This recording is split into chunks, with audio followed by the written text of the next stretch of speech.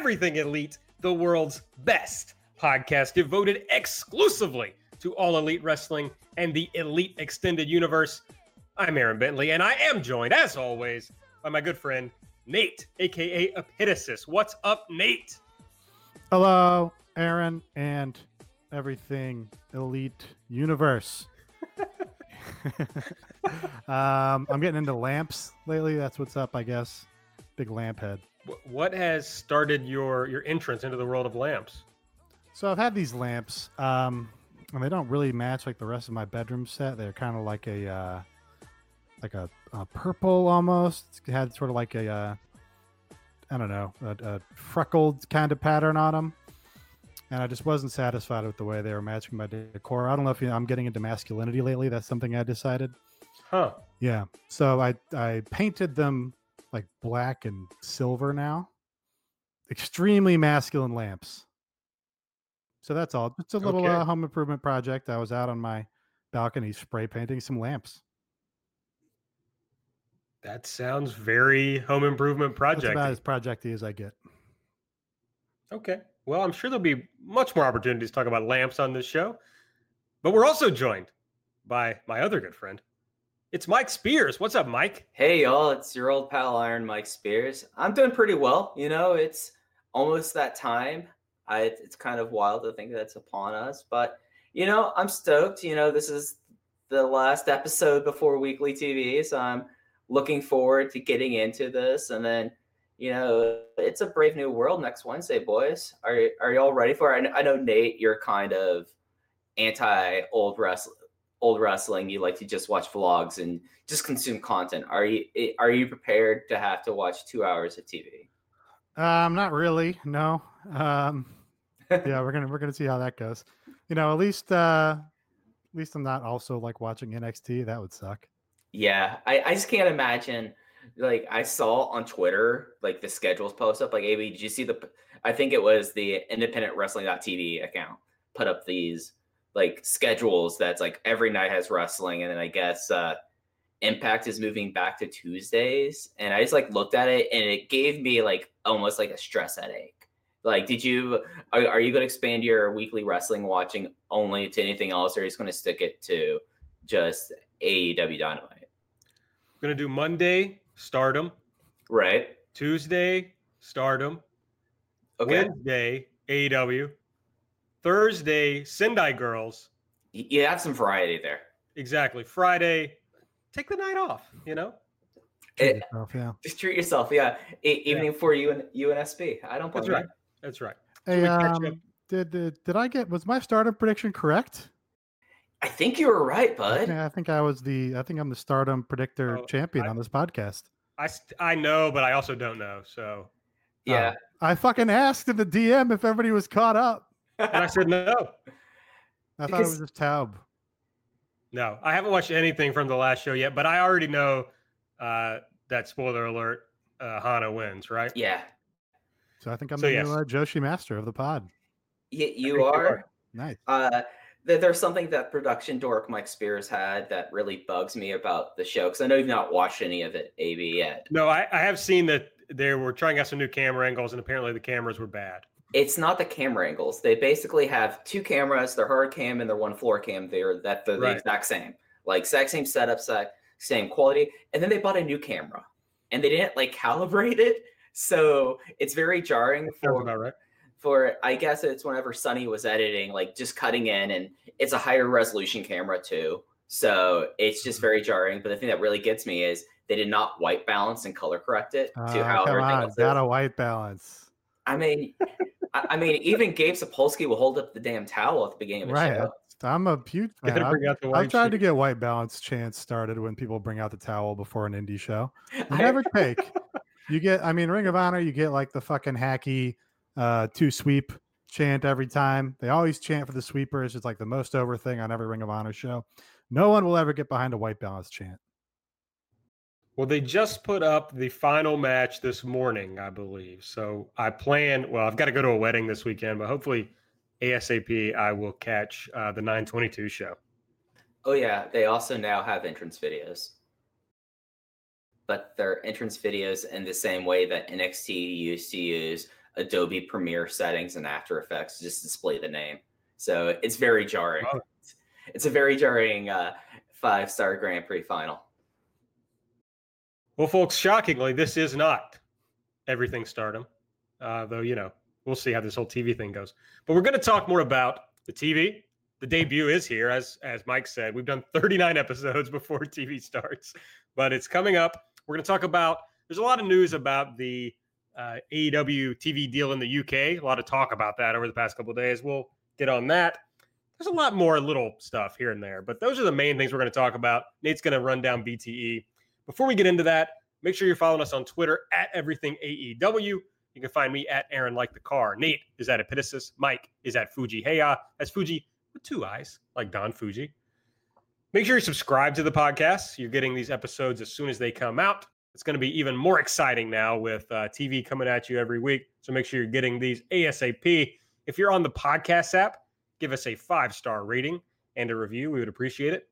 And if you want to help out the podcast, sponsor the podcast, you can go to redcircle.com/shows/everything-elite. Click on sponsor this podcast, or you can make a one-time sponsorship or a recurring monthly sponsorship. It's not a Patreon. We're not giving you anything in return for this, but we'll just appreciate it, Okay, let's get into it. So this show, I don't know how much it's going to change, but it's going to be a little different in that each week we're going to have a wrestling show to talk about. So getting into that era of the show, I kind of wanted to talk about what kind of weekly wrestling we've watched, we've enjoyed, kind of what does this have to have for us to appreciate it, enjoy it, and what stuff is going to really turn us off. So I wanted to kind of set those expectations at the beginning. So the first question I wanted to pose to everybody, I'll start with you, Nate. Your favorite weekly wrestling show of all time, what is it? It's WCW Nitro, Aaron. Okay. When were you watching Nitro? I mean, the whole Monday Night War, before that? Yes. I guess really the Monday Night War, probably my earliest memories were probably like the lead up to the Sting Hogan Starrcade match. If I had to guess at that. But yeah, as I previously mentioned, I was not allowed to watch wrestling. I did watch wrestling because I did have a television in my bedroom as a child. So I would lock the doors and turn the volume down so you could barely hear the people screaming and shit. But yeah, WCW Nitro, and Nitro was always better. I've been pushing that for a while now. So the closer this is to classic Nitro and the further it is from current WWE, the happier I'll be. Well, what about Nitro? Looking back now, what about it stuck out to you, made you think it was better than Raw, or just like, what did you mostly enjoy about it? Really, I think the presentation, it kind of had a slicker presentation. Like now the WWE is kind of overproduced and over slick. Like I mentioned last week, it's all bright primary colors and super shiny screens and all this shit. So, we at some point we have to have a reaction back from that. But, and of course, it's also all through like a rose-colored glasses. I've had one beer, folks. Give me a break. But just the atmosphere of it and the sort of arena with people spilling on top of each other and the bright lights and it just had a more lively sort of atmosphere in that period when it was really hot, and it kind of took itself a little more seriously, but until Russo came in and didn't have that goofy Undertaker and Kane vibes of WWE Raw. So don't really have a clear fucking statement on why I prefer Nitro. It's probably all really nostalgia for what we've lost and how wrestling has changed in the meantime. But I was always a Nitro guy. All right, Mike, what you got? Favorite weekly wrestling of all time? Jeez, I spent all day thinking about this because I did not. Really? Yeah, big shocker there. So I'm not going to do a cop-out answer and say Dragon Gate Infinity, because that's the one you expect me to say, because that was Dragon Gate's old TV thing, and it would be like, I'm not going to do what everybody thinks I'm going to do. That's what Mike. But actually, my favorite now that when I will go nostalgia here was ECW Hardcore TV. My parents had the satellite dish that got all the different channels if you looked in the right time and you were okay to do that. And I just remember myself as a teenager just turning on to the very obscure, it wasn't even like the Sunshine Network or MGM, or not MGM, MSG Network. It was just the whatever was the cable providers auxiliary buys, and watching Hardcore TV 98, 99, maybe a little bit. I didn't start watching the wrestling at 8 to 98, but it was such a different thing from I was already watching Raw at that time. I think I've already said that the Spears household was a WWF household, though I've grown to like WCW more now in retrospect. But when you're 12 and 13 years old and you're watching something like Hardcore TV, it is just so different from everything else, because they would tape so many shows at the ECW arena or at the Elks Clubs in Queens. Do you remember that venue, which was a real genuine shithole of a venue, but it just felt so different and I liked it so much. And it's just different kind of characters. It was back when people actually thought Taz was a believable monster, him cutting promos in Red Hook with just a single camera with a flashlight basically as the key light on him. It just was such a different thing. And I guess that's kind of what I'm hoping for out of Dynamite, not necessarily as low rent and how on the cheap as Hardcore TV was, but something that just is completely different than how WWE has been dominating the wrestling television for the last 20 years, and how everyone's tried to copy. I mean, even Ring of Honor in some ways, their TV got to a point where it was like that, with the exception of Lucha Underground. I'm just hoping for something just different, and different with how they portray it, and different with okay, if they're going to do backstage interviews, how are they going to do backstage interviews? If they're going to be doing throwing to video packages, how are they going to do the video packages? I'm interested in that aspect, and just I feel we probably have a handle of how it will look like on TV through the shows before, but I'm more interested in how they're going to tie it all together in a weekly TV show. So yeah, kind of went on a rant there. I apologize, but Hardcore TV was my favorite one. What was yours, Aaron? It made more sense than my rant. So, well, I mean, I think what you're both saying is WWF was the dominant product, and you were both looking for something that was different from WWF. Sure. Yeah. Largely accurate. Mine is not really the same, because when this TV was on, I was just trying to consume all wrestling that I could find. But my favorite weekly wrestling is Smoky Mountain Wrestling television. I watched that as a very young kid, and I've gone back and watched a lot of it, and it absolutely holds up. It's great. It's a great show. It's I thought of this as Nate was saying about nostalgia and how that is kind of influencing your answer here. But the tagline for Smoky Mountain was, and I'll probably get this wrong, but it's something like wrestling the way you remember it and the way it ought to be. And that's kind of what AEW is going for, right? It's this is what wrestling is supposed to have been, or it's what it's like when we were growing up. And that's how I look back on Smoky Mountain, because I mean, that's when I fell in love problematically, if that's a word, with Tracy Smothers. He was the top babyface in the territory when I was watching. But I also saw guys like Rock and Roll Express come through, and a lot of later, you had the Gangsters and that kind of stuff. But that was later in the promotion. So just good TV that made sense on a weekly basis. They were very simple stories. It paid off. Each episode had some sort of payoff. So it wasn't I had to build up for 3 months to see the payoff to some angle. I would get a payoff every week.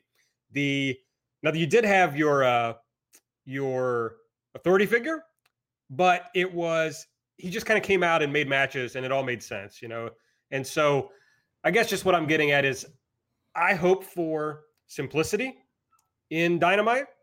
I hope it is a easy to follow show that I don't have to have watched every single episode ever to understand what's going on, and B, that I want to get payoffs on a regular basis so that each episode feels satisfying. Because when I think about wrestling that I've watched recently, weekly wrestling I've watched recently, which is something else I wanted to discuss, I guess NXT has to be the one I've watched most recently. And I got into that when the takeovers were starting. and I followed it for a while after that. And that was the draw of NXT. It was very simple on a week-to-week basis. The storylines were straightforward and effective, and they always seemed to build to the right crescendo. But where they went wrong, at least for me, was that it got to be boring on a week-to-week basis. I mean, it got to where it's just like I would wait a few days and then I'd be like, oh God, I'm 3 episodes behind. And it's like, oh yeah, I just don't care about this anymore. So you have to be simple, but at the same time being compelling enough that everybody wants to find out what's going to happen on the next episode. Yeah, a big thing for me is really just like successfully told stories and their competency with, leading the viewer along to understand what the story is and successfully communicating it so that they get the desired payoff. That's really like, I don't really have like wrestlers or certain things that I'm like such a huge fan of that it's like, oh, I really care that this guy wins the title. Like that doesn't really matter to me. It doesn't really matter if, Kota Ibushi wins the belt at the Tokyo Dome, even though I really like Kota Ibushi. Like, fundamentally, it's like not a real belt. It's like it's a nice moment for him and everything, and you get that satisfaction, but it's like, kind of fake. I just appreciate if they're able to successfully tell the story. That's like really all I care about. Like, Kenny Omega winning the IWGP Heavyweight title was a great capstone to like a 2-year story on top of a 10-year story, and that's why it was so satisfying, because it was like, oh, we're watching this character develop, or watching his relationships with other characters develop. We're able to understand where he stands in relationship to Okada and what it means to this character versus what it means to the other character. And it's like, when it finally happens, you get the full payoff of the story that they were telling. And that's like, oh, that's what I want from wrestling. And that's really, again, it's like, there was a time where I was super invested in particular guys being well pushed, and I would give a fuck if Dolph Ziggler won matches or something, which is embarrassing to say, but it's like now it's just like what the WWE does not do at all is fucking tell logical stories that proceed with a beginning, middle, and end. So I'm looking for a wrestling promotion that's able to tell stories at the beginning, middle, and end. Even more so, I just want a show that's not going to waste my time.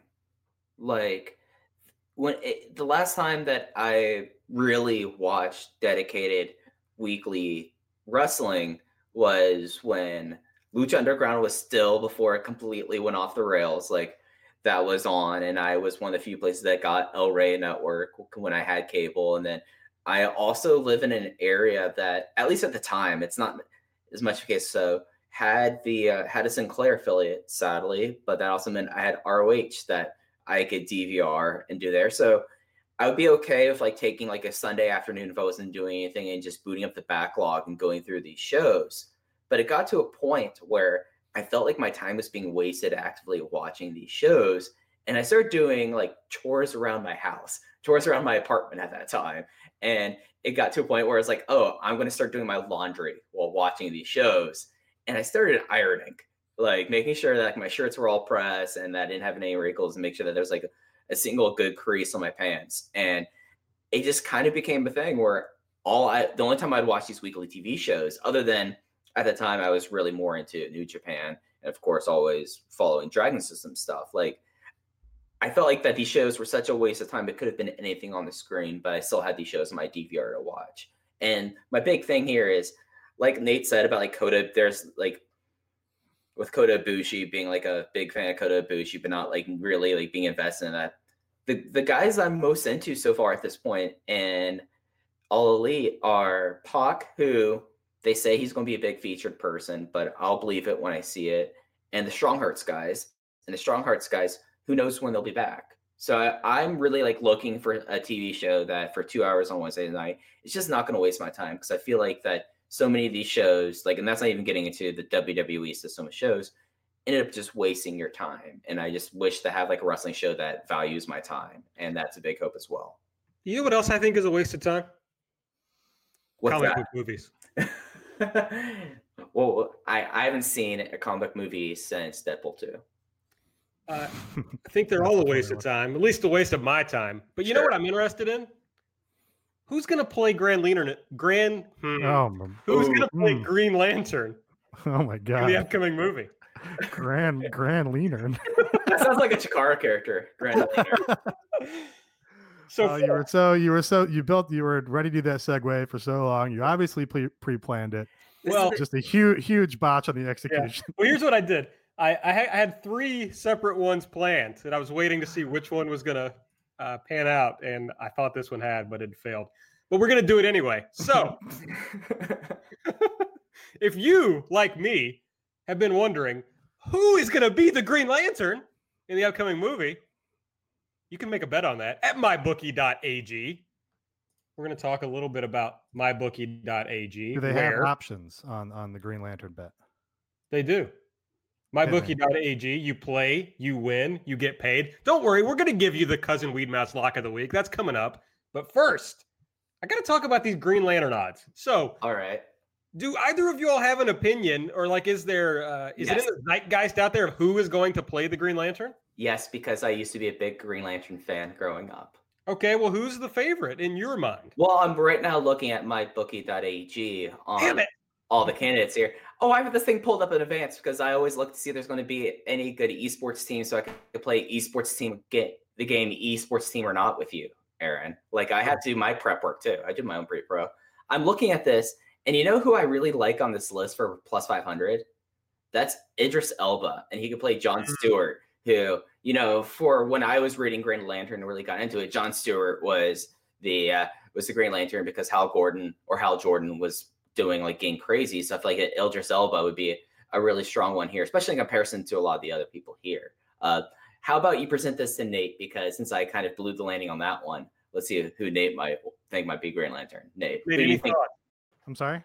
Any thoughts on who might play the Green Lantern? Yeah, you got to give me the options. I don't know I don't follow the discourse whatsoever. And okay. I see the Marvel movies. I don't see the DC movies. Okay, the favorite to play the Green Lantern, this surprised me. Tom Cruise. See, I think both him and Idris are too old. Oh. Okay. What do you think about Common as the Green Lantern? That'd be really funny. He does have the look. He definitely has the Green Lantern look. Right. He's second here at plus 200. But he's like awkward to watch in everything he does. So I think that'd be a bad call. But like all the DC movies are terrible anyway. So especially Batman versus Superman. If you know, that goes out to Jack Allison, I guess. Terrible movie. Listed Bradley Cooper, Joel McHale, Alex O'Loughlin, Jake Gyllenhaal, and Armie Hammer. Okay, of those, that Armie Hammer, I guess. I don't know who Alex O'Loughlin is. I have no idea. They apparently aren't that confident in these options because they've listed the field at plus 300. So that's probably the wise bet, to be honest. Is you can take the field. A hot young unknown who they're going to backdoor pilot in another shitty DC movie and then try to build a franchise on. Well, of course, most people go to mybookie.ag to bet on football. A lot of them on the NFL. So, of course, we got some of that. And if you're going to bet on football this season, you should bet with MyBookie. We do. Mike and I are betting on MyBookie. So join us. If you use the promo code ELITE, you can double your first deposit. So you deposit $100, you'll get a free $100 just by typing in the promo code ELITE. All right, now here's the most famous part of this ad read. The Cousin Weed Mouse Lock of the Week. You can find him on Twitter at @weed_mouse. I mean, it's self-explanatory, folks. The picks are 2-0.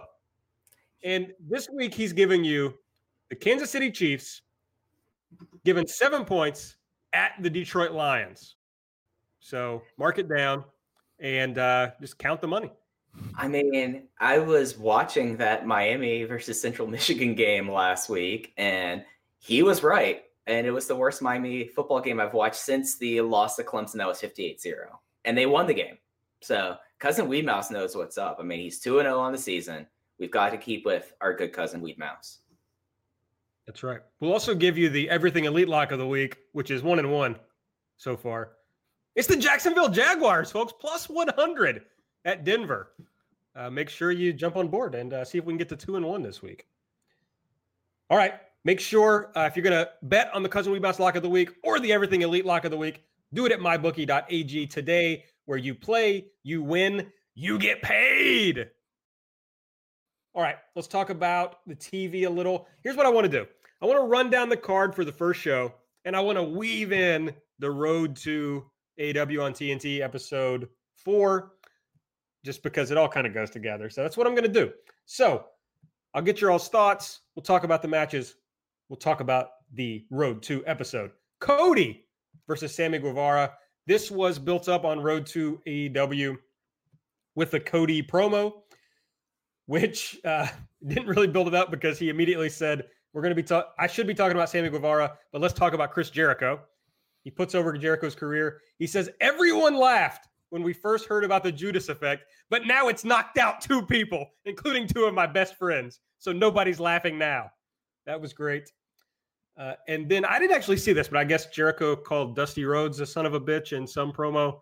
And Cody says he refuses to get worked up by this because it's lazy. He didn't think it was a good promo. He says, plus you're not wrestling my dad. You're wrestling me, and I'm the son of a bitch. And then he closes by saying, don't forget the belt. So we really don't get anything to build Cody versus Sammy Guevara, except for this story that's bubbling underneath that what if Cody overlooks Sammy? So I think that's kind of what they're building toward here. But what do you guys think about this match going into the debut? I particularly liked the part of Cody's promo here where he just said that I was lazy on behalf of Jericho, because that was the thing that rang most true about this promo, really, is it's fucking WWE status, make fun of the dead guy, insult the dead people, and I'm a huge heel now. It sucks ass. And Cody's correct that its biggest flaw isn't that it's offensive or anything. That's just fucking lazy. It's like these comedians with Netflix specials called Triggered, where they go out and say whatever shit they're not supposed to, and all the idiots in the front row, their face lights up because they heard somebody say a bad word. It's just lazy shit. But yeah, the story here really seems to be that Cody is now kind of looking past Sammy and looking ahead to Jericho. And it makes sense. They've been building a feud up really since the Road 2 started, with Jericho coming in and sitting at Cody's desk and banging around the office and all that stuff. I do kind of miss the workplace comedy drama parts of Road 2 that we had in the early episodes. And they've done a good job with Sammy, I think, not in this episode, but in previous Road 2s, talking about how much this match would mean to him if he were to win it and the opportunity it is to him. So, I guess if I were to plot this out, the story should be that Cody, takes it for granted that he's better than Sammy and can't put him away as quickly as he would like to. Sounds a little reminiscent of the Darby Allin match. But we'll see if Sammy's able to impress. Yeah, and they did a good job on this promo talking about, so Cody has won 2 very big matches in AEW. He beat his brother, and then he beat Shawn Spears. But he's also taken the pennant in a tag match, and then he had a time limit draw in a match where for at least with the way they're booking it, that he should have had no problem with Darby Allin. Like it with how they've booked there and how Cody's positioned, he took the match for granted there. So totally what Nate's saying, that the big storyline here is Cody overlooking Sammy. And I forget if it's through this or through something else talking about what would happen if Cody lost this match about his position at the pay-per-view. And for business sense, it's not necessarily a good thing for him to lose this match and lose the title shot, but at least for the continuity and the stress being put on wins and losses, it would be certainly something of, Cody's title shot in Baltimore at Full Gear is at balance here. So I feel like that they did a good job there, other than, I think Cody's one of the best promos they had, and he cut another good promo about Jericho. And I loved how the lighting changed and the camera angle changed when he said, don't forget your belt again. I thought that was all really well done. I thought this was a pretty strong segment. And for the match that's going to lead off the show, it's going to have immediate stakes. It's going to immediately have one of your cornerstone wrestlers in Cody. You're going to have the big up-and-comer in Sammy Guevara. And it just makes sense, like, as much as we love the trios matches, like the hot trios match to kick off the show, it makes sense in another way to have a match like this here. So I'm looking forward to it. It also might work out and play out of Cody's weaknesses, in that they can put Sammy on top in this match. Cody doesn't have to kind of beat Sammy down like he did Darby, which kind of made parts of that match drag. And instead, you can really feature Sammy's offense and let him kind of get over on Cody. And then Cody has to maybe come back at the end to win. Yeah, would love to see a bunch of dives and flips and shit onto Cody to kick the TV off with a bang. We know he's a good base, Cody. So, I mean, that could really work here. Okay, MJF versus Brandon Cutler is the next match we're going to talk about.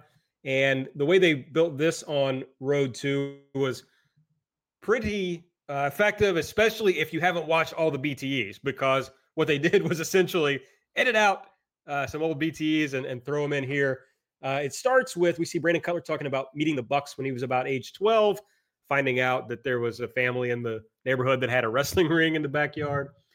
He talks about stopping wrestling for 7 to 8 years, which we've heard about previously on BTE. But we see his wife. I don't think we've had an interview with his wife before, so that was interesting.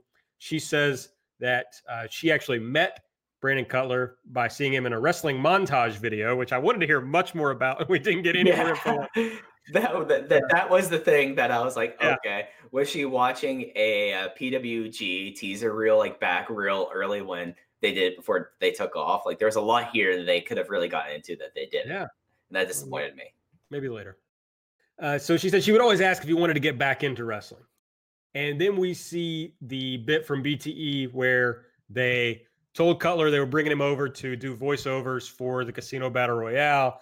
And instead, you know, the hit was, or that's not the right word, but you know what I mean. The payoff was that he would read out loud that they were actually offering him a contract.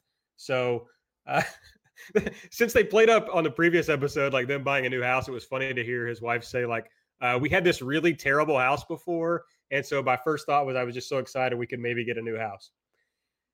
Then we see Cutler watching the MJF promo of MJF saying that Cutler's just a guy. And Cutler kind of pushes back on that a little bit. And he says, yeah, well, maybe you can talk about me being a favorite of the Bucks, but, you know, he's supposed to be Cody's best friend. So that's how maybe he's getting where he is. And then he's going to show MJF that he's actually the superior athlete and talent. I think that's a weird way to go with this story, because I don't think MJF looks like a superior athlete to Brandon Cutler. I mean, he's a more successful wrestler. His arms are really big. Oh, he's big. He's got really big arms. That's yeah. So I'll buy it on that point. I mean, Cutler's going to look a lot taller than him probably in there, but yeah, and he's in good shape. And he's got the more known wrestling career to this point. Brandon Cutler did used to have a nice head of hair on that guy in those old, on that old footage. Well, how much PWG have y'all seen of that era when it was the Cutler brothers? None of that era. So it's it sounds old. Yeah, no, this was way before like the peak PWG, but the two of them looked identical. I don't know if they're identical twins, but they looked identical there, and they each had like the really long flowing head of hair and the very sculpted goatee, and basically they were jungle gyms for the Bucks to jump and land on and do moves. It was very obvious. Like at the time, we didn't know their history, but it was obvious that they had such like long chemistry like that there. So I thought that was really kind of cool that they were going back and showing these clips of him from back then. Yeah, this is a match I'm really worried about as far as it just being not very good. I think it's going to be fine. MJF's going to promo first and get heat. I'm interested to see what Cutler is able to do. Obviously, he has a lot of wrestling experience. You know, he's got an athlete's build and everything. Has been fine in the battle royals that we've seen him in. And hey, you know, the wife guy is really big in wrestling right now. Like Johnny Gargano's top guy in NXT. Seth Rollins is like the worst WWE champion ever, but he's a top guy on Raw. So maybe Cutler can be like the wife guy for AEW. All right, next up is Riho versus Nyla Rose. There was, again, a lot of focus on this in the Road to AEW on TNT. We saw, which I'm pretty sure we've seen before, a clip of Omega talking about how he was disenchanted with wrestling at some period. Then he discovered Joshi. He started training, teaming with, learning from Joshi wrestlers. And so when AEW happened, he decided it was time to bring Joshi to the United States. But we do see some new interviews with Riho and Nyla Rose. The Riho parts were pretty similar to stuff she said before, you know, just like when fans see her, they don't expect much of her or from her because she's so little. But all her training, because she's so little, has been focused on getting tougher. And so fans eventually expect more from her. I thought this was funny. She said after this match was decided, she teamed with Kenny in the tag matches where, you know, they had Michael Nakazawa, et cetera. And she says that the point of that was to help her deal with bigger, stronger opponents. I really like that retconning, or I don't even know if it's retconning, but I liked it. Interesting. And then the Nyla parts of the video were her saying yeah, I know Riho says she's been fighting since she was age 9 in wrestling, but I've been fighting my whole life against poverty, against society, trying to be who I am. She says that it's because she's Black, Native American, and trans that she's had to be engaged in that fight. This was like the most direct mention of her gender identity, which I thought was interesting. But it was also paired with, there was a big Washington Post article this week that talked about how AEW was going to differentiate itself from WWE on diversity and inclusion, and specifically mentioned Nyla and her gender identity. So this was all good. They've kind of done everything they can for this match. So now I'm just ready to see it.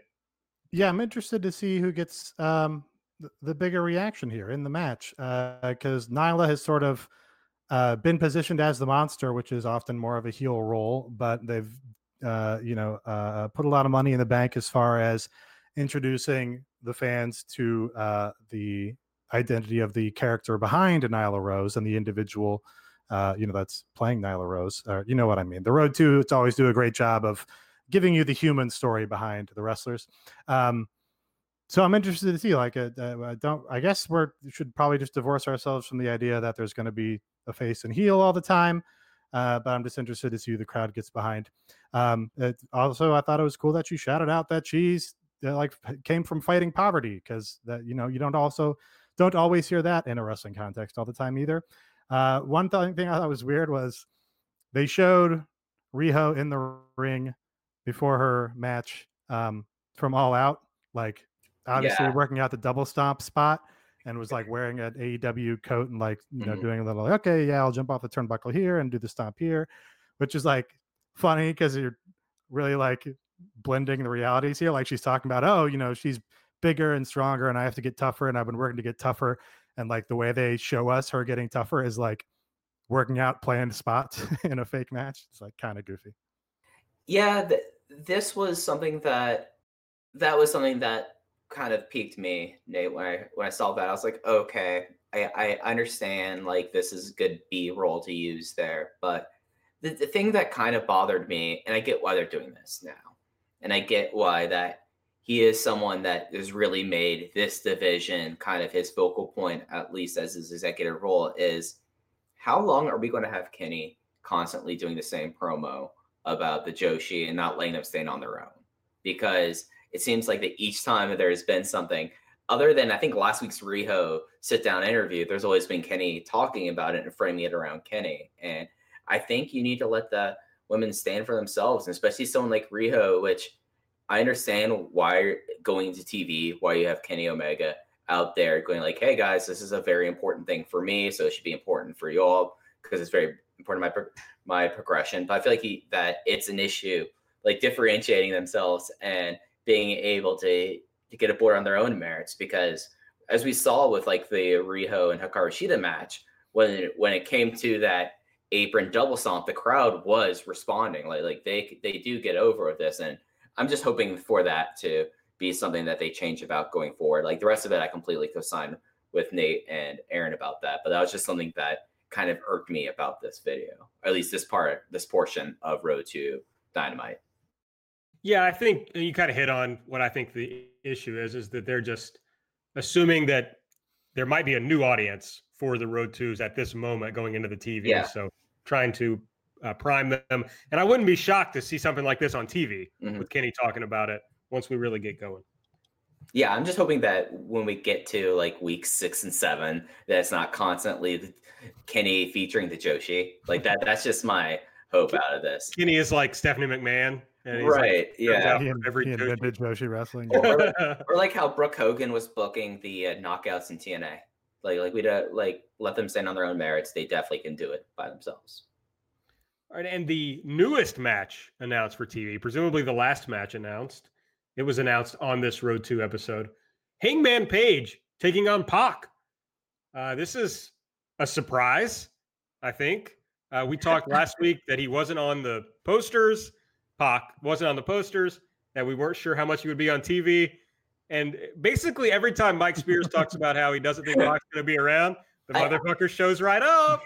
So I should just keep on saying that Pac is never going to show up this promotion again. He's going to go back to Dragon Gate and doing random European indies. That's what I should be doing, apparently, because he's definitely never going to win the title. He's definitely never going to win the title. He's definitely not going to be on Monday, the first TV. He's definitely not probably going to beat Hangman Page on Wednesday. Like, Pac's not going to do this. I did like the fact that we all now know that it is Pac. It's something that I didn't know for 13 years, but now that's the thing we're going with now. With that, I mean, Tony made sure to mention that his name was Pac, so I'm stoked about this. Like, he is someone that up until he left Dragon Gate and all the things here, he was my wrestler of the year.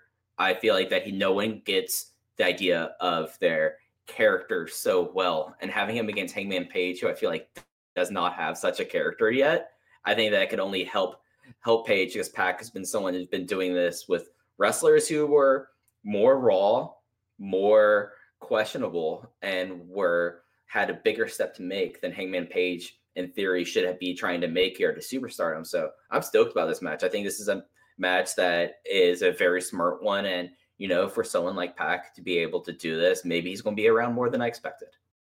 Yeah, and I talked last week that I was worried about the in-ring portion of this show, and this match should do the trick as far as, like, if there's going to be a heavy wrestling work rate type match, it should easily be this one. And it gives an opportunity for the Hangman Page story to continue and for it to be introduced to a wider audience of him, like, maybe not quite being ready for the top of the card. I expect Pac to win here. I will maybe try one day to say Pac, but that's very hard for me at this point. But regardless, I expect that this is going to be great. So this got me more excited, absolutely, than I was before. Yeah, I think this was a smart add to this show as far as having like a big time, featured work rate match between two of your top guys to show what the high level singles wrestling can be in this promotion, because you didn't have that until this point. And hopefully it's also a match that draws some eyeballs and that, more casual people are looking to see. But yeah, I have to imagine Pac wins here. He beat Kenny Omega. If they just had him turn around and lose to Hangman Page, it would get the opposite reaction that you want at that point, because then they're going, oh, they're obsessed with this Hangman Page guy. It's going to start working against him in that regard. So yeah, good to see that Pac is going to be more regular than we feared, I think.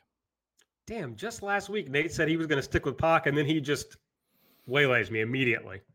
Yeah, I zigged because you zagged, and I just wanted to make sure that you were the odd man out. Well, that's a common feeling. The Bucks and Kenny Omega are going to take on Chris Jericho, and two mystery partners, which I think everyone knows at this point is going to be Santana and Ortiz. So do we think this is still going to close the show, right? Even though the Hangman Page Pac match has been announced? Yeah, I think so. They made every indication that it will close the show and that Cody and Sammy Guevara will open it. Are you? I mean, it's going to be interesting to see Santana and Ortiz in this environment, and this is going to be super over in the building. Yeah. The crowd's going to love this, I bet. But I just kind of am bored by all this. I don't know. It's something that it's important to have the elite, like the original elite, and then having Jericho in their first main event, of course. Like, that makes total sense. You want to get the Bucks up there, you want to get Kenny up there, and of course now you have the thing of Santana and Ortiz that they attack them at All Out. So it all makes sense, and progressing from show to show, don't have much problem with it. But it just kind of also feels like that having these mystery partners just kind of be, one, kind of like known, and two, they're not making big hints about it or anything like that on any of their footage. So it's kind of been just left to the side, and there's not been a whole lot of promotion of this match. So I get the idea of being underwhelmed about it. It's not necessarily out of boredom, I guess, like you are, AB, but I just feel like that it's for a match that's supposed to be their first main event, this has not been treated in their programming like it is the main event. Yeah, it seems more like a fun all-star match kind of thing. The kind of wrestling fan logic where you twist yourself into knots would be like, oh, well, they've made it too obvious that it's LAX, so it has to be somebody else, right? Like, oh, Jericho said he was filming promos with them, and I guess Shivani referred or gave it away on What Happens When, his Conrad verse podcast or whatever. But no, it is a little curious that they haven't just announced who it is now that we know EYFBO is in this promotion. Also, they didn't get a huge pop at All Out. I'm not sure that they will get a huge pop coming out as mystery partners on this show. So I'm just not sure what purpose it serves, I guess.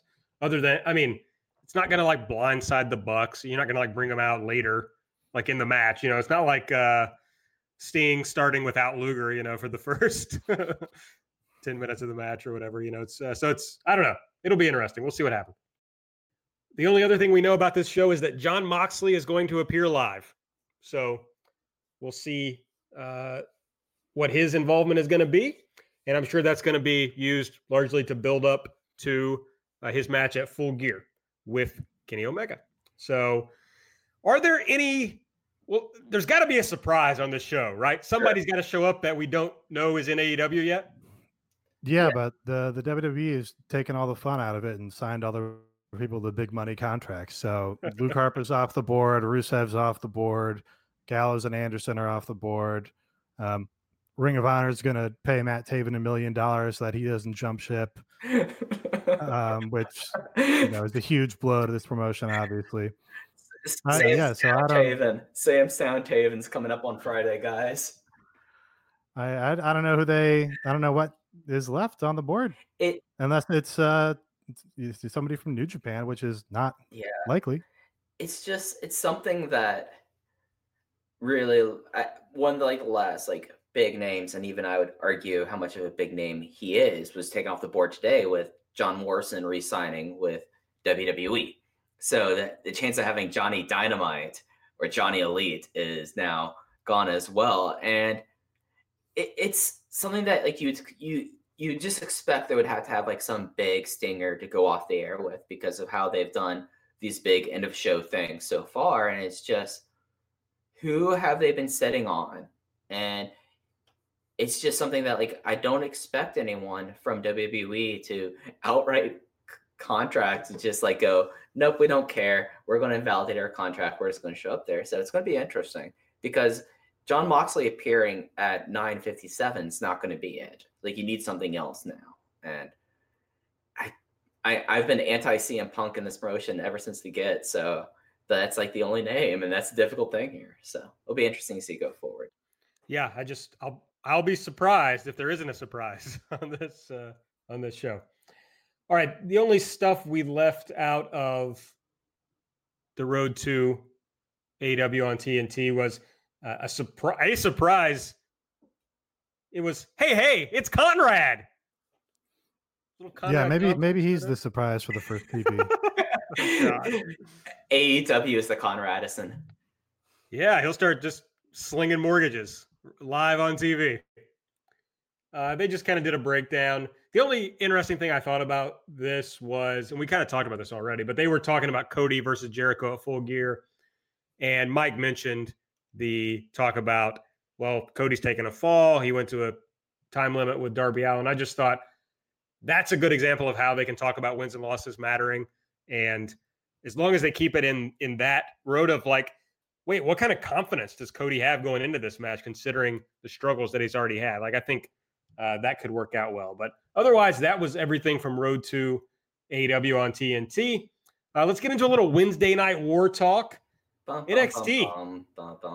I know. NXT last night, Wednesday night. We record on Thursday. Of course, down about 15% in viewers. They went from 1.179 million to 1.006 million. This is just a friend of the show, Rovert tweet, so I'm not sure where it came from, but he reports that the 50-plus demo increased from 0.47 to 0.48, and the 18 to 49 demo decreased from 0.43 to 0.32. So this seems bad all around for NXT. Yep, I saw these numbers too from Show Buzz Daily. They are the pretty much go-to rating website about this. And the 15% drop from week 1 to week 2 isn't a surprising thing.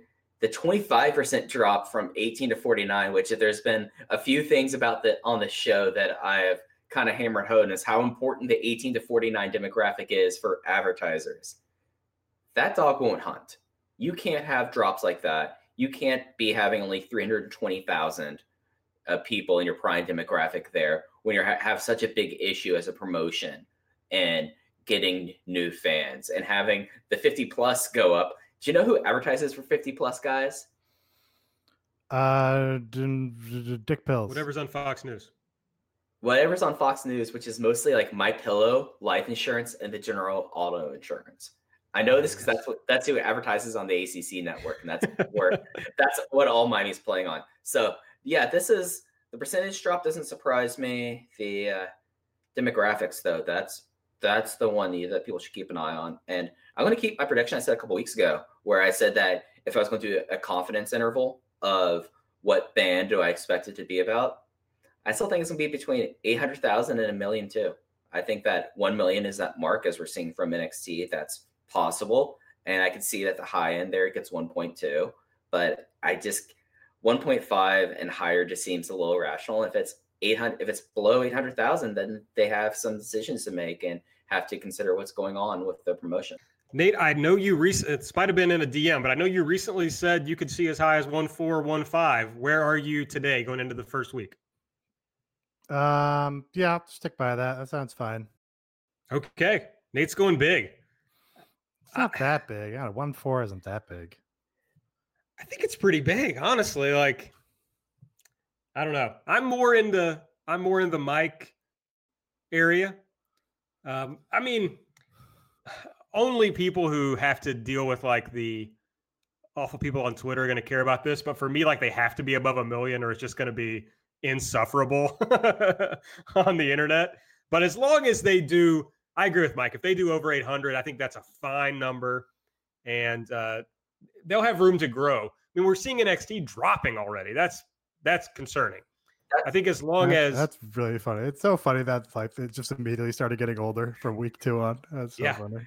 Well, I listened to Joe Lanza's review of that show, and it just seemed to me they didn't do anything special, like anything that would make you excited about what's happening going forward.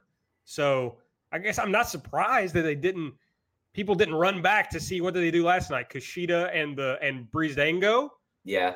I mean, dancing Kushida, he's been there for less than 2 months and now he's dancing. He loves to have fun. Yeah. Just to give you a sense, Nate, a rating of that high, with the exception of what's on Fox News, like a 1.5 would be one of the top 3 shows on outside of news coverage on cable.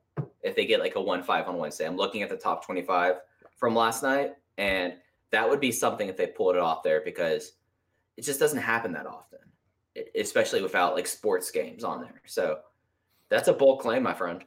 Good thing this is a sports game.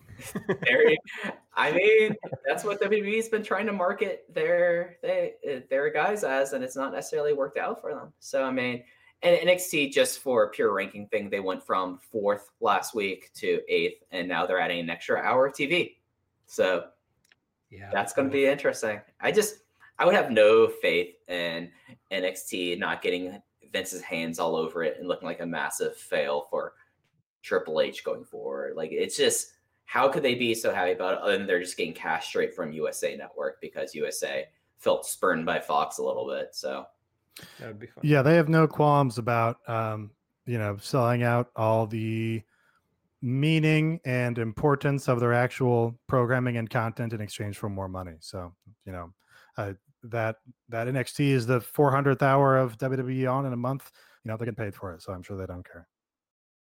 All right, there was some news this week about AEW's TV deal in the UK. We have learned since that the news wasn't actually supposed to be reported yet, but somebody on the ITV Twitter account got excited and posted, which has happened to all of us, and AEW was forced to respond to it. So as it stands today, AEW is going to be on ITV, but not until Sunday at 8:20 a.m., and then a 1-hour edited version of the show will air on Monday. So that's all very bad, especially considering that I saw a video going around with all like the worst people on the internet of Cody saying how big this deal on ITV was going to be, that it was going to be better than WWE's deal. But we did find out after that AEW also has a deal with Fight TV that they are going to show Dynamite live and replays for $4.99 a month or $2.99 per episode. this subscription package is going to be called AEW Plus. Anybody outside the US and Canada will be able to get that. So I don't know, general thoughts about, they say they're still working on this, that they're hoping to have a better time slot. Yeah. But any thoughts about the UK TV deal? Yeah, this is bad. I don't think there's a way to look at it. I know that there was someone from the Torch, I think his name is Will Cooling, that pretty much got into it with Tony Khan today about this. And that's how Tony mentioned about the overeager gentleman at ITV dropping the news about this earlier. And it's just one of those things that, like, I looked up just because, like, when this first got announced, like, what are the parameters of, because we call it in the United States safe harbor laws, but in the UK they call it watershed, about when you can have certain kind of programming available there. And it's a lot more strict in the UK about when you're able to have these kind of programming, especially from international sources. And game put at 8:20 is not going to be on anyone's watershed or safe harbor on Sunday. And the big thing that gets me is ITV is still going to be their pay-per-view provider, we assume, going forward in the UK and Ireland. How are you going to be a good pay-per-view provider if you're going to be showing the TV less than, I'm trying to think of the time frame there. The shows usually have started 8 o'clock Eastern for that. That's 5 hours ahead of time. So that's 2 a.m. Oh, no, it's 1 a.m. I don't know that, but it's, how are you going to be showing the show that's supposed to be the go-home show for? They're moving it. Dave said that they're on pay-per-view weeks, which is only 4 times a year.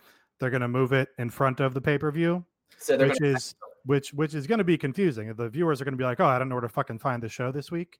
But they did say they have a plan for that, supposedly. Or they're going to be like turning into it, and you're expecting your fans to watch 6 hours of wrestling 4 times a year. So it's kind of a loss there. Fight TV doing that like little bundle package, I think that's pretty great. I like it. I wish that they made that more available like for this, but it makes sense why they wouldn't have it in the US, considering the people who are fronting all the production for this is Warner Media. So they're not going to let you just cut in on your chart, cut in on there. But I would say $5 a month, given your economic situation, for 8 hours of TV, wrestling TV, is pretty okay. So I'm okay with that. And yeah, just for how much they bandied this about, there's no way you can't take this as underwhelming at best or a massive loss at worst. Yeah, honestly, I don't have cable, so like I was looking at, should I fucking, pay another $10 a month just so I can watch TNT on the big screen? And I might just get the VPN and get on Fight for $5 a month. I won't have to watch insane American television ads. Presumably, they'll just have throw you to like one of those ESPN3 weight screens. That'd be fine for me. But yeah, this remember Meltzer has been saying, everything I've heard from the advertising industry, from the principals involved here, suggests that there was going to be a third live airing in addition to these other 2 airings. And it sounds like maybe they're still working on that. So they've got to hope they work that out. If they work that out, then I don't see any complaints, because then you have the live airing, you've got the weird morning airing, and then you have an airing on ITV Prime, which is like one of the major 3 networks in the country, which would be great for getting some more casual eyeballs on it. But if they don't work that out and people have to wait more than 3 days to see the last television show, that's old wrestling, and I'm out. We also learned this week that AEW has hired Impact's entire production team. Kevin Sully TV. I guess after Anthem came in, at some point they tried to work out a deal with Anthem. Anthem didn't want to. So AEW signed them to contract. So kind of just took everybody, and now Impact is struggling to figure out what they're going to do when they show up on Access TV. So yeah, pretty fascinating. I haven't watched Impact like almost ever, so I have no idea what it looks like, but I've always understood that they had good production values, so should be a positive. The things that I've heard about Kevin Sullivan production, like the overall outfit, is that they're pretty well done. Like they put out good stuff, especially considering what the content was and the price they were dealing with there. But I've not heard so many great things about Kevin Sullivan, the TV producer, as a person. So I don't know necessarily. I know that our good friend Rovert has been tweeting about this a little bit today. So that's someone that I don't know necessarily I'd want to be heading my truck. I know that Keith Mitchell, who's been a wrestling lifer, I didn't know until today that he was doing stuff back in World Class days, is still there, but he's worked with Kevin Sullivan. So, Impact and Access, they have a whole bunch of problems going ahead for them. But I think that the fact that AEW was able to go reach out and buy a TV production company for this was a pretty smart move, especially in comparison to training people on the job. So that's good, at least. To be clear, this Kevin Sullivan is not the wrestler. No, this is not the famous Kevin Sullivan Booker Man guy. Not the guy who murdered Chris Benoit's family. This is somebody else completely. We also learned this week that Turner is considering doing a studio show for AEW, probably going to be on BR Live. Here's what I have to say about this. A, they should hire us to do it. B, if they don't, there's no chance I'm watching this. I'm not watching another hour, I don't think. But this is not going to be wrestling. It's just It'd be this. I mean, that's good. Content is good. But yeah, this the ultimate function of this should be, hey, now we have this additional hour. We can get some good character bits in there. We can have some good stuff to build future feuds, and then they can put it in video packages to actually integrate it into television and pay-per-view. That's fine with me. But mainly they should hire us to do it. We'd be great at it. For sure. We're so good at this. Do you know how proud my mom would be of me if I did a show of Charles Barkley? Like working with Charles Barkley and there. Like that would be a big thing in the Spears family if suddenly I was working with Charles Barkley. So yeah, my DMs are open, Tony. Give me a shout. All right. One other quick note here. Our old friend Kylie Ray is alive. She showed back up. She worked freelance wrestling in Chicago this past weekend. I watched some of the fan cam videos, and she looked like normal-ass Kylie Ray. So there you go. Yeah.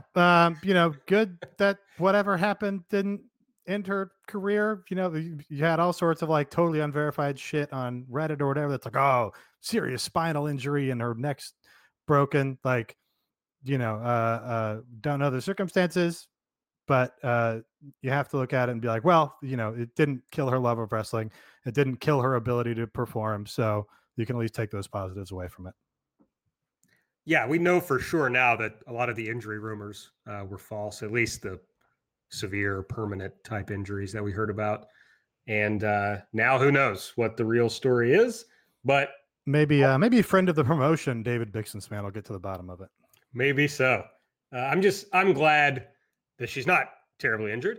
And the rumor was that she was retiring from wrestling. So I'm glad that wasn't true. And I hope that something works out for her. All right. That's pretty much it. So you want to run down BTE for us, Nate? Yeah. Is this the last BTE rundown, do you think? Wow. That's going to be up to you, but I think it is, right? What do you think? I don't want to do it anymore. I mean, I don't really care to watch it every week. So right. And we're not going to do in-depth detailed recaps of the TV every week. We're probably going to take a more macro look at it. So it doesn't make sense if we're doing that to do in-depth examinations of BTE. So, well, let's see what BTE becomes, I guess. But I think, most likely it would seem that this will fall off from the show. Yeah, we can, if something important happens on it, we can chat it out. But all right, episode 171: Shots to Take and Girls to Date. It starts with the Young Bucks in a gym. I think this opens with them saying they found their Super Kick titles. I think that's what they were referring to on the wall. They said, "Oh, they found something in Tennessee or Nashville or some shit," and it wasn't clear. I think those were the Super Kick titles that they lost, and they were now hanging on the wall. I didn't really get it. Anyway, they also have new shoes from PWTs. So this is a bit where Nick says he's learned Photoshop and he's designed some new shirts. We got an ongoing theme here where he didn't run it by Matt. Last week, Matt didn't run something by him. And the joke here is that the shirts are bad. They are very amateurish designs. That's a huge own of NXT and their bad shirts. Even though these were like intentionally bad shirts, they were actually better than the NXT shirts. But this was kind of funny just because Matt did a funny job of like selling that he's hating the shirts while still like being polite. Yeah. I also love that the shirt like really fit him very poorly, and he looked awful in it. Yeah, obviously a test shirt for them. Yeah, or like a slim fit. Like it definitely was like a old American Apparel last shirt that he was wearing. But it's hard to like be in as good a shape as he is, and then just like look that bad in a t-shirt. So, congrats to that t-shirt maker. Maybe it was a youth large. Oh, that's a callback. Yeah, and then so anyway, Matt says, "Oh yeah, no, I really like the shirts, whatever." And he was crossing his fingers, which they zoom in on. That was a callback to last episode, which I don't think I talked about at all, even though the episode was named after it. Which was that Nick put the Kenny Omega bit in the episode after telling Matt he wouldn't, but he crossed his fingers, which means you can lie or something. I never really understood that. All right, we get SCU live from their last indie dates in New Jersey. They got some box that they're opening together. Scorpio Sky wants some new Kobe's, even though Kobe's terrible at basketball, barely top 15 of all time, as Bleacher Report revealed today. And I think that's a little generous, to be honest. Wow. I hope TJP doesn't listen. He's a big Kobe fan? Oh, yeah. You never heard that? Okay. No, I didn't hear about TJP's Kobe fandom. But that's, on brand. On brand for him to think Kobe's good. No, he thinks he's best. He will like run you down on Twitter if you say anything bad about Kobe. It's very funny. Remember when Kobe scored like 50 points on 80 shots in his final game or something? Yep. I was at a Kobe game in Charlotte where he was thinking he could go for 100, so he kept on like drawing out, and it was just like one of the most ridiculous games. Like he finished with 63, but it was one of the most ugly 63s. Like I walked away from the game going, "Am I supposed to be impressed with this?" You just kind of just went, "Give me the ball." It just was ridiculous. All right. So they're opening a box. It's got some Tarzan comics. It's got a doll, which Kaz finds like gross and holds it away from him, which kind of amused me. And there's a dinosaur toy. They figure out that this means that they're wrestling the team of Jurassic Express and Marco again, or a boy and his dinosaur again. A little funny banter where Kaz seems to be legitimately freaked out just by Marco's existence, which was amusing. They put an actual laugh track on this segment for some reason. I'm guessing it was just so awkward without the laugh track that they figured they'd double down on the awkwardness and make it obvious with the laugh track. So that was announced for DC. I believe that's a dark match. I believe that's our first announced dark match is SCU versus this team of Jurassic Express plus Marco Stunt. Okay, so you'll get the crowd hyped up with this match already, and they'll be primed for when the show starts. Yeah, that tracks. That works. And I think Nick Jackson also tweeted that there would be a dark match after the show. He did. So stay tuned, I suppose. All right, and then we get a private party segment. The premise of this was, again, probably a little better than the execution, kind of an ongoing theme with the television show here. But they're pretending basically to be doing an Instagram Live. They have these fake comments that are popping up from Beyonce and Mariah Carey and Drake, et cetera, saying they're big private party fans. Somebody asks if they, it's like Young Bucks fan 123 asks if they should be partying right now or like actually getting ready for the Young Bucks in the tag team tournament. Which they kind of react poorly to. They have cool sunglasses that print text across them here. There's a Marty Skrull comment saying that the Bucks have changed since they started making real money, which is something that Private Party says. And then finally they go to the one other person in this party with them, which is a girl standing behind them with a bottle of champagne, and they enjoy some of the champagne here. Again, kind of it's kind of a, I don't know. I'm more inclined to look at these guys like the soft-spoken guys we saw in their Road 2 behind-the-scenes video, and then they're doing like this very big sort of boisterous party act, and it's a little discordant. They should have filmed this in the NYC arena. Just my opinion. All private party. It's a funny little building. All private party vignettes should be in that building. Hog headquarters. Oh, yeah. I mean, wasn't there that like the original like party footage, which is definitely shot at the NYCW arena or the New York arena? Wasn't that a thing that they did as well? All right, we get the Young Bucks. They are working out. I concluded that this must be their own gym because they have a framed photo of them at the TNT red carpet thing, and they do acknowledge that later. So Brandon Keller is also there working out with them, and they are responding to basically that comment in the private party video that they've changed because they started making money. Brandon Keller is pretty much like, yeah, I mean, you guys are making a lot more money now. They talk about Brandon Keller shouts out that their PWI 500 rankings dropped like 30 spots, and they've lost a chip on their shoulder. Nick gets actually mad about the PWI comment, like that's a low blow, which was kind of a funny joke. And then Keller's like, there goes one of my contracts. So two contract colors going to get over here. All right. And then really the most controversial segment of the show, the ongoing segments where Kenny is melting down in BT mailbag, starts with him hanging out in front of all of his toys. There's one that's blurred out on the left. I can't imagine what toy they had to blur out. And then there's also like New Day or something. Okay, maybe. Yeah.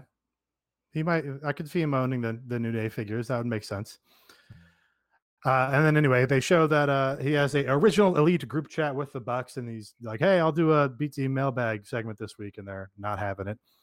To the side of him here also is a PWI 500 cover with him on it, and the funny tagline, "How long until the world's best wrestler is stolen by WWE?" I should just take this moment to appreciate the fact that now that there are 2.5 major league promotions in the United States for the short-term future at minimum, we don't have to have every fucking article with an independent wrestler be like, "So when are you going to WWE?" Like, at least they can actually say, "Hey, when are you going to WWE or AEW? Or is it going to be AEW or WWE?"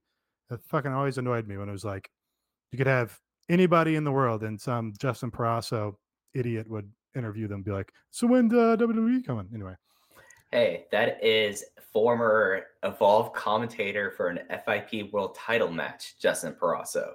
Put some respect on his name. I won't. I refuse. I really wanted to get into Richard Deitch's mentions when he had a roundtable with fucking Meltzer and I forgot who the other person was, and Barrasso. I love when I click on like a blue check mark post and like there's already an epitasis reply in there. It's like it happens rarely, but it does happen. And I just was there a recent one that made you think of that, or no? But I just remember at least 2 or 3 times clicking on one and just there being like a "fuck you" or like "shut the fuck up, nerd." Actually, so like that's an amateur mistake, because that's what gets you banned. Is if you just wade in with the profanity into the replies. You have to be more creative about it. Sure. Anyway, Kenny toys. So he's doing a whole thing here where he says, talking about how he's in character at times, and he says, whether I'm in character or not, I need to apologize for humiliating myself on social media and etc.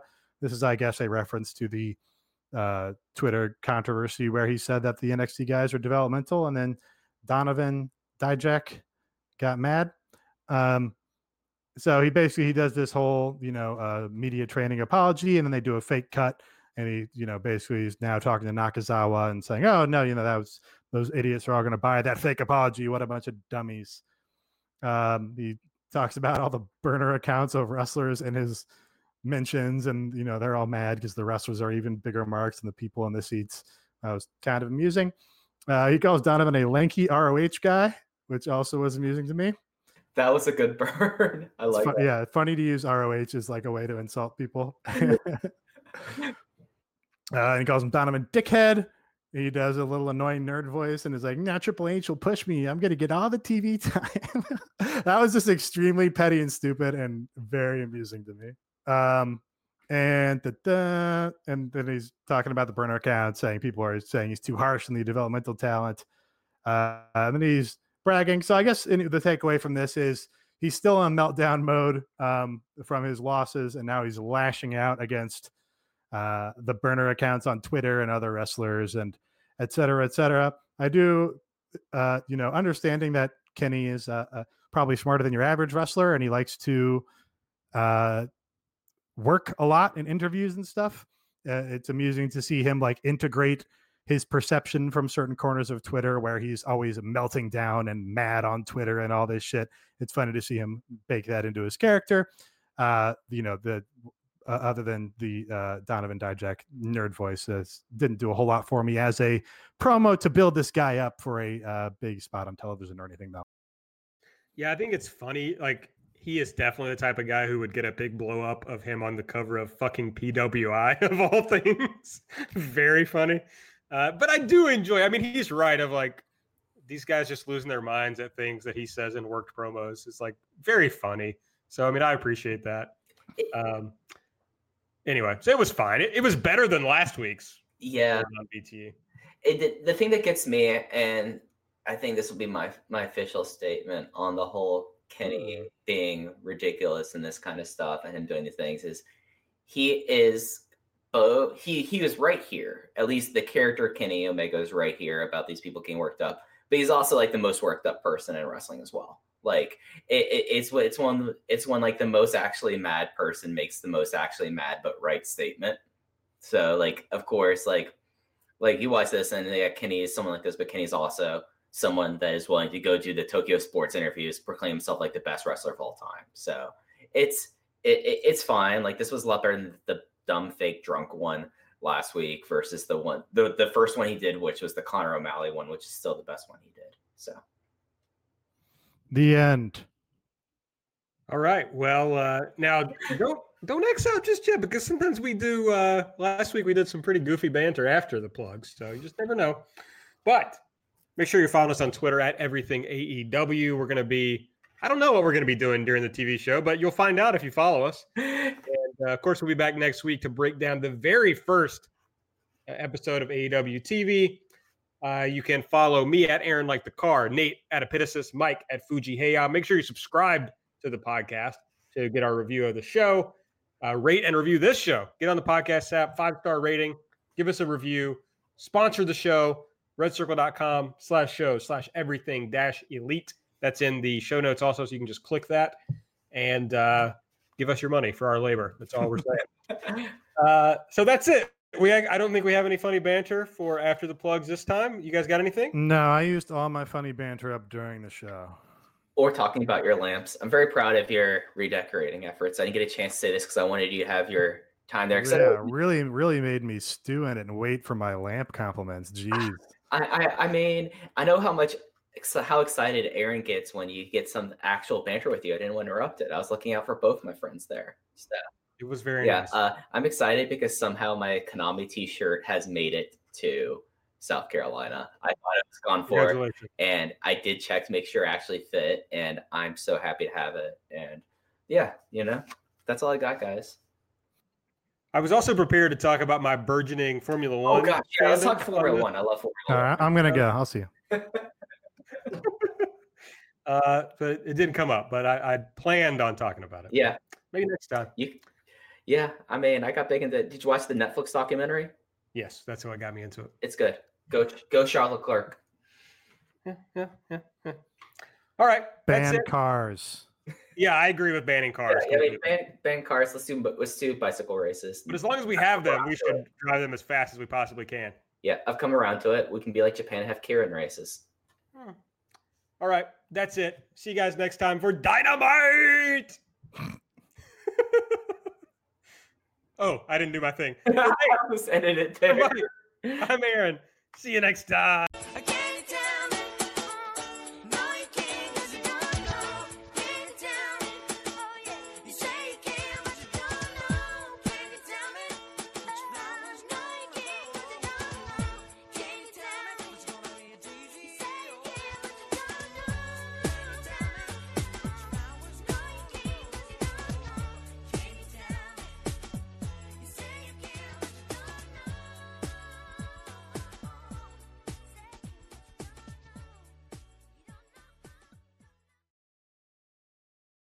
What's so special about Hero Bread's soft, fluffy, and delicious breads, buns, and tortillas?